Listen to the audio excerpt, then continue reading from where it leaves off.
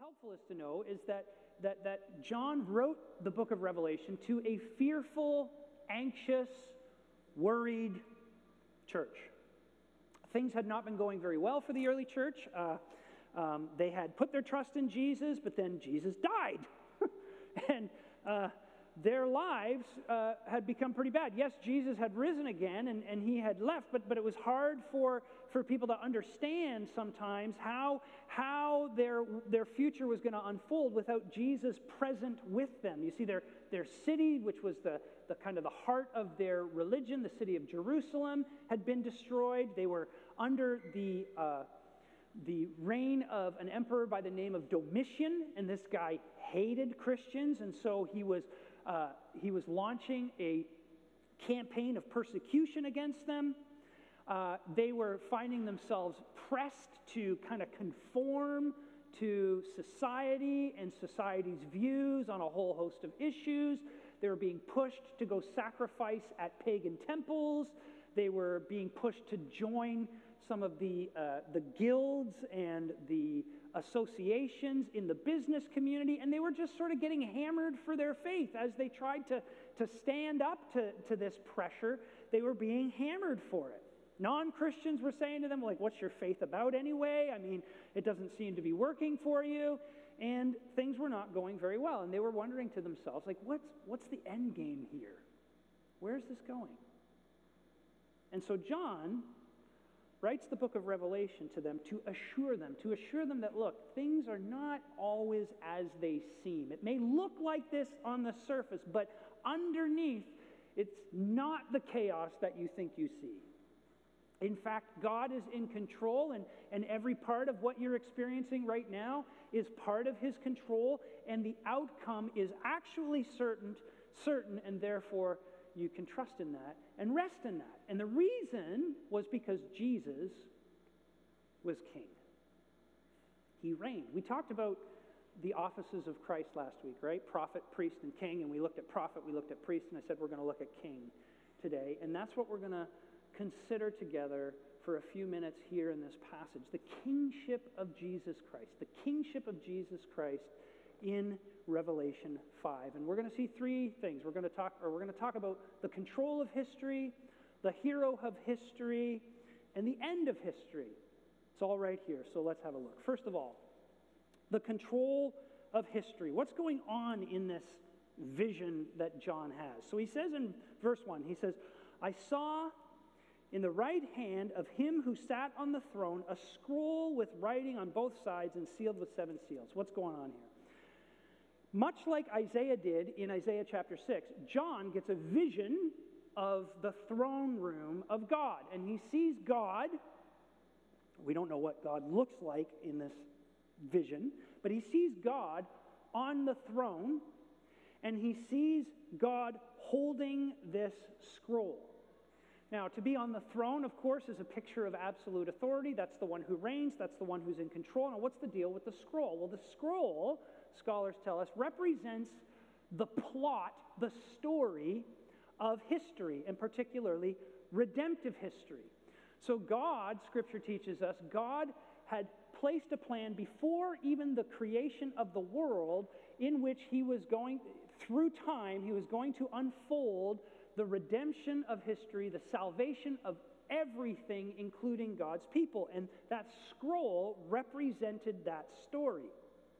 Now, what this means is that history, according to the Bible, is two things. Well, it's many things, but it's these two things for sure. It's linear and it's meaningful. It's linear and it's meaningful. Why do I point that out? Well, because throughout history, in different cultures, people have tried to understand what is history and what is time. And so you have the Eastern view of history and time that says, time is cyclical and history is cyclical. So things kind of happen, like you live your life and then you die and then you're reincarnated, and you live your life and then you die and you're reincarnated. And the story gets repeated over and over again on an individual scale and on a sort of grand geopolitical scale with no end in sight. And you're sort of a participant in that cycle. Then you have sort of the evolutionary understanding of history that says, well, history is evolving, meaning history is developing, and it doesn't necessarily have a goal to it. It's not really going anywhere in particular, but it is going from, let's say, simplicity to complexity, and that can be positive. There are positive evolutionary historians, and then it can be negative. There are negative, evolutionary historians who say, yeah, it's getting more complex, but it's getting worse all the time. And then you have sort of the fatalism of a deterministic view of history that says, well, history is really just a machine, and you and I are cogs in the machine. All in all, you're just another brick in the wall, and your history is sort of fatalistically predetermined. Those are kind of the major views. And then you have the Christian view. And the Christian view says, no. History is not like that. History, in fact, is a story written by God that is moving towards a conclusion, and that conclusion can actually be known. And therefore, you have a part to play in the story. I have a part to play in the story. Nations have a part to play in the story. Everybody has a part to play in the story. And that conclusion is known by God and can be known by us. So we're not stuck in a continuous cycle of reboots. We're not stuck in some kind of random chaos, nor are we stuck as sort of puppets in a predetermined kind of matrix. Okay? Now, I know some of you are thinking, all right, there's a story that God's written. I'm part of the story. I know the story's concluded. How in the world am I actually a free participant in that story? What about my will, my free will? What about my decisions? How is this different from determinism? Well, I want you to know, first of all, it's not a problem just for you. It's a problem for all people, whether you're a believer, whether you're a religious person or not. This question of the relationship between determinism and free will has been debated by philosophers and scholars of all kinds of stripes right down through the ages, okay? So many of you have probably heard of B.F. Skinner. B.F. Skinner was a psychologist who said that, conditioning, everybody is conditioned, and therefore what you think are your free actions are just actually the conditioned responses that you make to things, right? So if your parents, they ring a bell every time supper is on, okay, then you are hungry and your mouth starts watering because you're thinking about supper. But then what happens if mom decides to ring a bell at, 8 o'clock at night? She just rings a bell and you go, wait a minute, my mouth is starting to water because I heard the bell. You've been conditioned to simply respond to bells with your mouth watering. Do you understand what I'm talking about now? All right, see? So easy. B.F. Skinner is really easy to understand. Now, that's not, I'm simplifying B.F. Skinner because he got that from Pavlov, so don't give me a hard time. I'm just trying to simplify things for us here. I watched an interesting interview recently with Richard Dawkins. Some of you maybe have heard of him. And he basically argues that we are so much a product of evolution that everything is absolutely predetermined. So the chemicals that are firing in your brain that are simply programmed to make sure that you do whatever you can to pass on your DNA and continue life in your genetic script down through the next generation just controls everything that you say. And so you have in the secular world all kinds of people arguing that we are determined, that we don't have free will. Meanwhile, of course, you have people that argue that we absolutely do have free will. But here's the difference between all of that and Christianity. In every other version of this debate, the question is either there's free will or there's determinism. And in Christianity, it's never either or.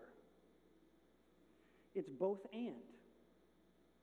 See, the Bible says that God has created the universe according to a linear historical story, a plot line that you and I participate in. And your free actions are the things that drive the story in relation to God's active writing of the story. And that may sound really weird to you, but think of it this way. When you read Macbeth, and you read that Duncan kills Macbeth, sorry, spoiler alert, he does. When you read that Duncan kills Macbeth in the play Macbeth, do you blame Shakespeare? Or do you say, Macbeth, why did you listen to your wife? And why did you plot this? And why did you become an idol to power and control so that you would be driven to do such a terrible thing and murder King Duncan? That's what you say. You don't go to Shakespeare and say, well, why did you write things this way? Now, it doesn't solve all the questions, but it helps you understand the relationship. History is linear, and it has a conclusion. It's going somewhere, and it is because of the control of God. Now, there's a problem with this, of course. This story that God has written, it needs a hero. In verses 2 through 5, John says that the angel proclaims in a loud voice, "Who is worthy to break the seals and open the scroll?" But no one in heaven or on earth or under the earth could open the scroll or even look inside it. And so he wept and wept because no one was found who was worthy to open the scroll or look inside. Now, what he's talking about here is this. The story needs a hero. You see, the story of God's redemption is the story of God righting all the wrongs in history and putting everything the way it's supposed to be. See, sin it's not that sin has ruined the story, but sin has made the world that God created sit under his judgment. And in order for God to put everything right, in order for him to complete the story, in order for him to say happily ever after at the end, God has to judge sin. The problem is that if God opens the scroll of his judgment and judges sin and judges evil, he's going to have to judge you and he's going to have to judge me, and we will not survive that judgment. We will be destroyed under his judgment. And this is what leads John to weep, because he pictures that God's end to history is not the redemption of everything. He thinks that the end to his history is going to be the actual destruction of everything, because everything sits under the judgment of God. And so he weeps and he weeps and he weeps. How is God going to deal with the judgment? And notice what the angel says in verse 2. Who is worthy to break the seals and open the scroll? See, the issue here is not just of someone having the power and ability to break the scroll and unfold the story. No, do they have the character? And so John looks and he thinks everything has been lost and he's crying out. But then the angel tells him, don't cry. The elder says to me, sorry, not the angel, the elder says to him, do not weep. He says, see, the Lion of the tribe of Judah, the Root of David, has triumphed.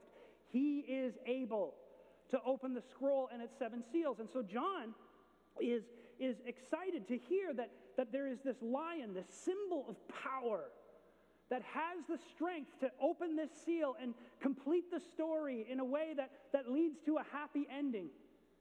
You know, the lion, right? That's the power beast. That's why countries use it as a symbol, right? You got the 3 lions of England, you've got the lion of the Netherlands. Almost every African country seems to choose lions as its symbol, maybe because they know a lot more about lions than the rest of us. It's a symbol of power. It's a symbol of strength. And John, he looks at this throne. He turns and he expects to see it. So picture the scene, right? John is his head's down. He's bawling his eyes out. You know when you cry a lot and you can't really see anything anymore because your eyes are all puffy and stuff. This is how John is. And the elder puts his hand on him and says, stop weeping. Look, the lion is going to save. And you get this jolt of hope. And John looks up and he hopes to see, or he expects to see this lion sitting on the throne. Think of, if you've ever seen or read the Chronicles of Narnia, you know Aslan, this big, strong beast. And what does he see instead? It says he sees a lamb. Then I saw a lamb looking as if it had been slain, standing at the center of the throne, encircled by the 4 living creatures and the elders. So he looks up and he sees this lamb. He sees this tiny, little, fluffy, little... That was a very good ba. Just the weakest of animals, and actually the weakest of the weakest, right? Sheep are kind of the weakest, dumbest animals out there, and this is a lamb. This is a baby one of the weakest, dumbest animals out there. And on top of that, it looked like it had been killed. It looked like it was dead. There's blood all over it. But then it says that the lamb stood at the throne. This is a living lamb that looked like it's dead. And of course, you know who John's talking about, right? What did John say when he saw Jesus walk by him in John chapter 3? Behold, the Lamb of God who takes away the sin of the world. John sees Jesus, the resurrected Lamb, who takes the scroll, and he alone, therefore, is worthy. He's the only one who's been found who is worthy to take the scroll. He fulfills the obligations. Why? Because he's a slain lamb. Because he was dead and he rose again. Because the gospel is that Jesus lived the life that you should have lived, and he died the death that you should have died. Jesus perfectly obeyed his Father, never committing a single sin, loved him, like we said earlier, with all of his heart, all of his mind, all of his strength. And then he went to the cross and he was slain. He was killed for your sins and my sins. Our transgressions were placed upon him as he died on that cross. As he experienced the very judgment that John was anticipating you and I were going to face and was causing him to weep uncontrollably, Jesus experienced that. Now, understand the implications for the original audience for a second. This is huge. Here's this audience. Here's this first century church. And their whole problem is they're weak. They're being oppressed. They're being persecuted. They're being humiliated. They're being marginalized. They're suffering. They're feeling utterly defeated. And John peels back the book of history, so to speak, and he says there's a reality behind the reality you experience, and that is this: Jesus Christ, through weakness, conquered.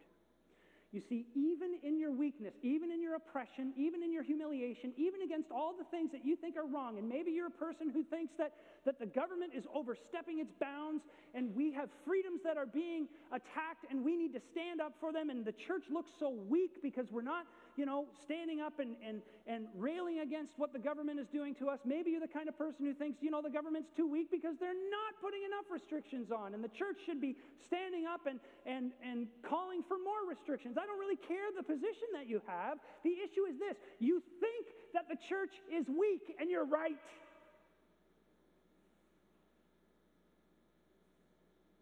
But when we are weak, we are strong. Through our weakness, through our ineffectiveness, through our powerlessness, even right now, in the face of an uncertain future, even right now, God is accomplishing his purposes in history through us.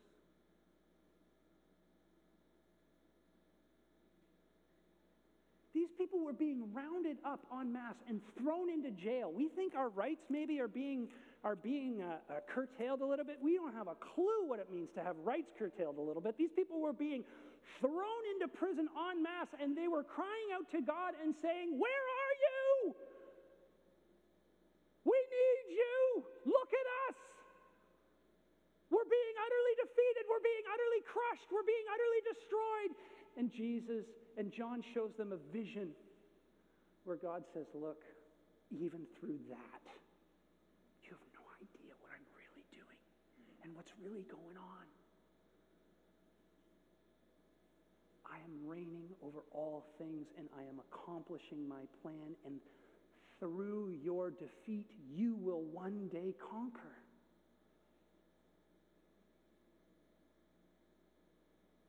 And he's saying to them, yeah, you're going to suffer, yeah. You're going to suffer, but don't be fooled, because through your suffering, you even will be victorious.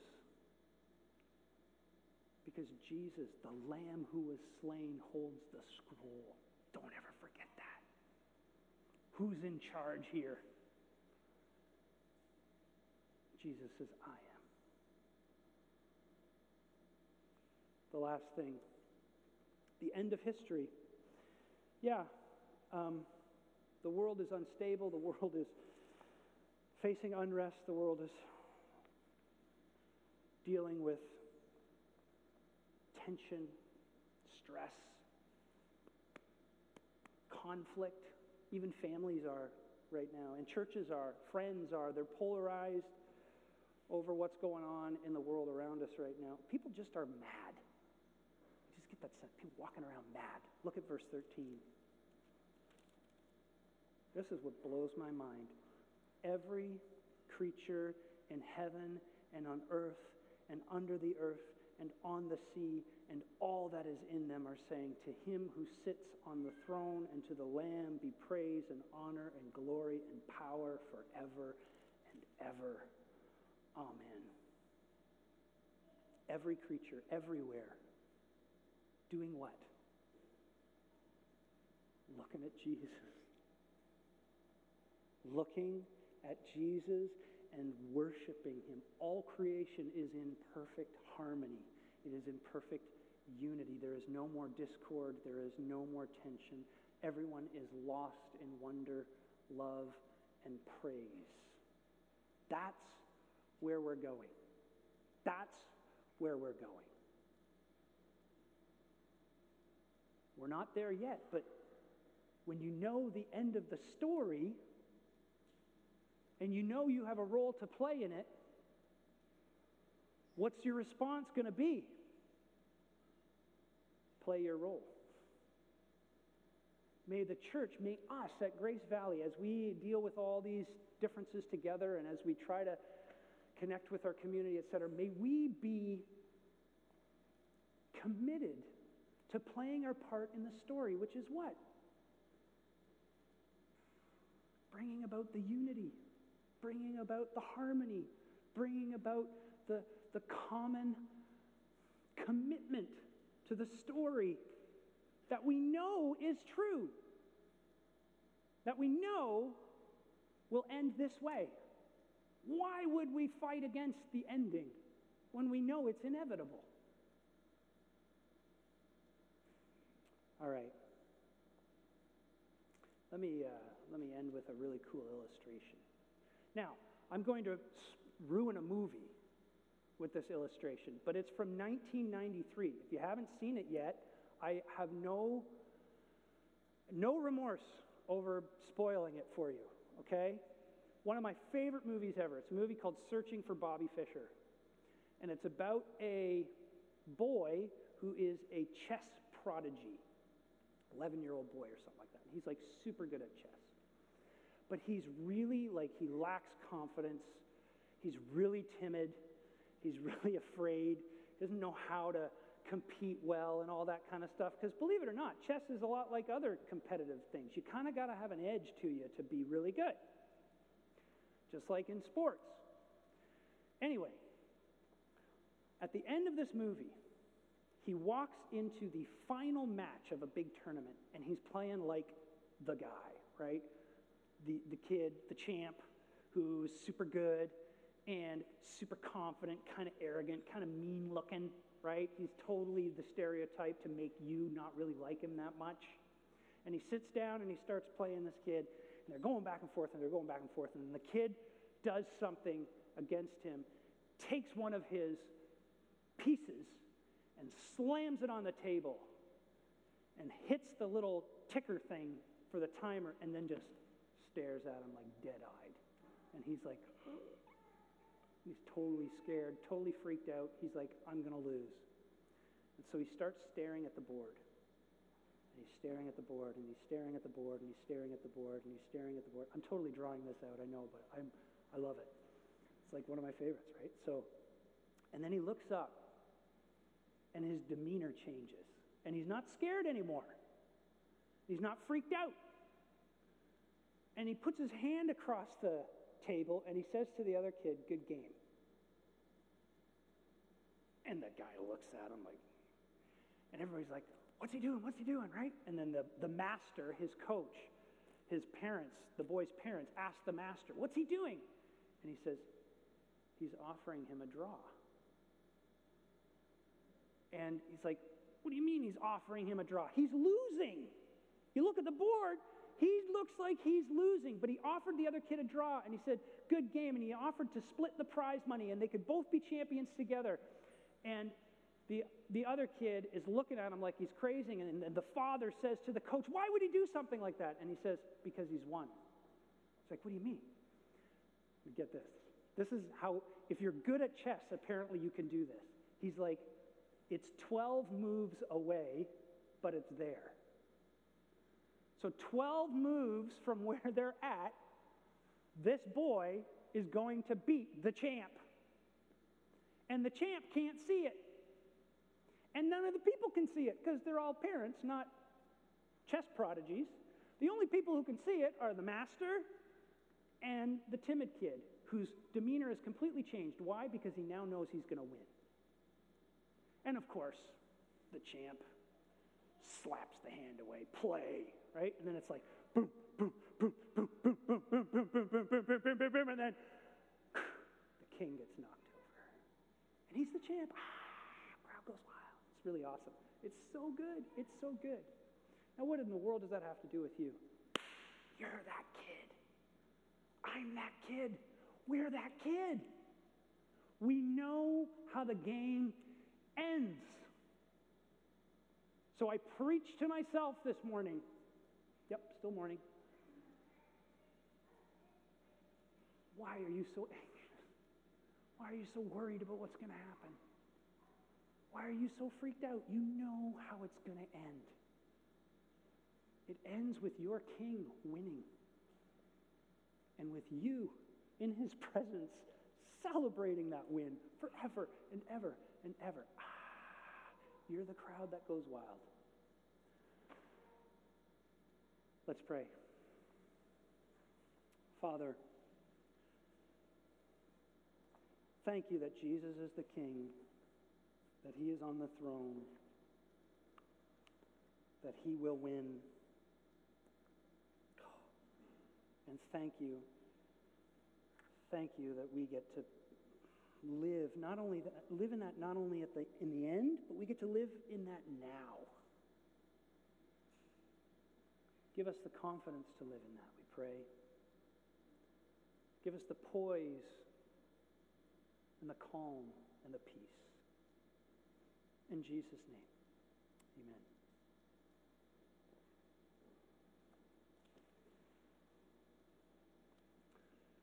Not only do we preach to ourselves,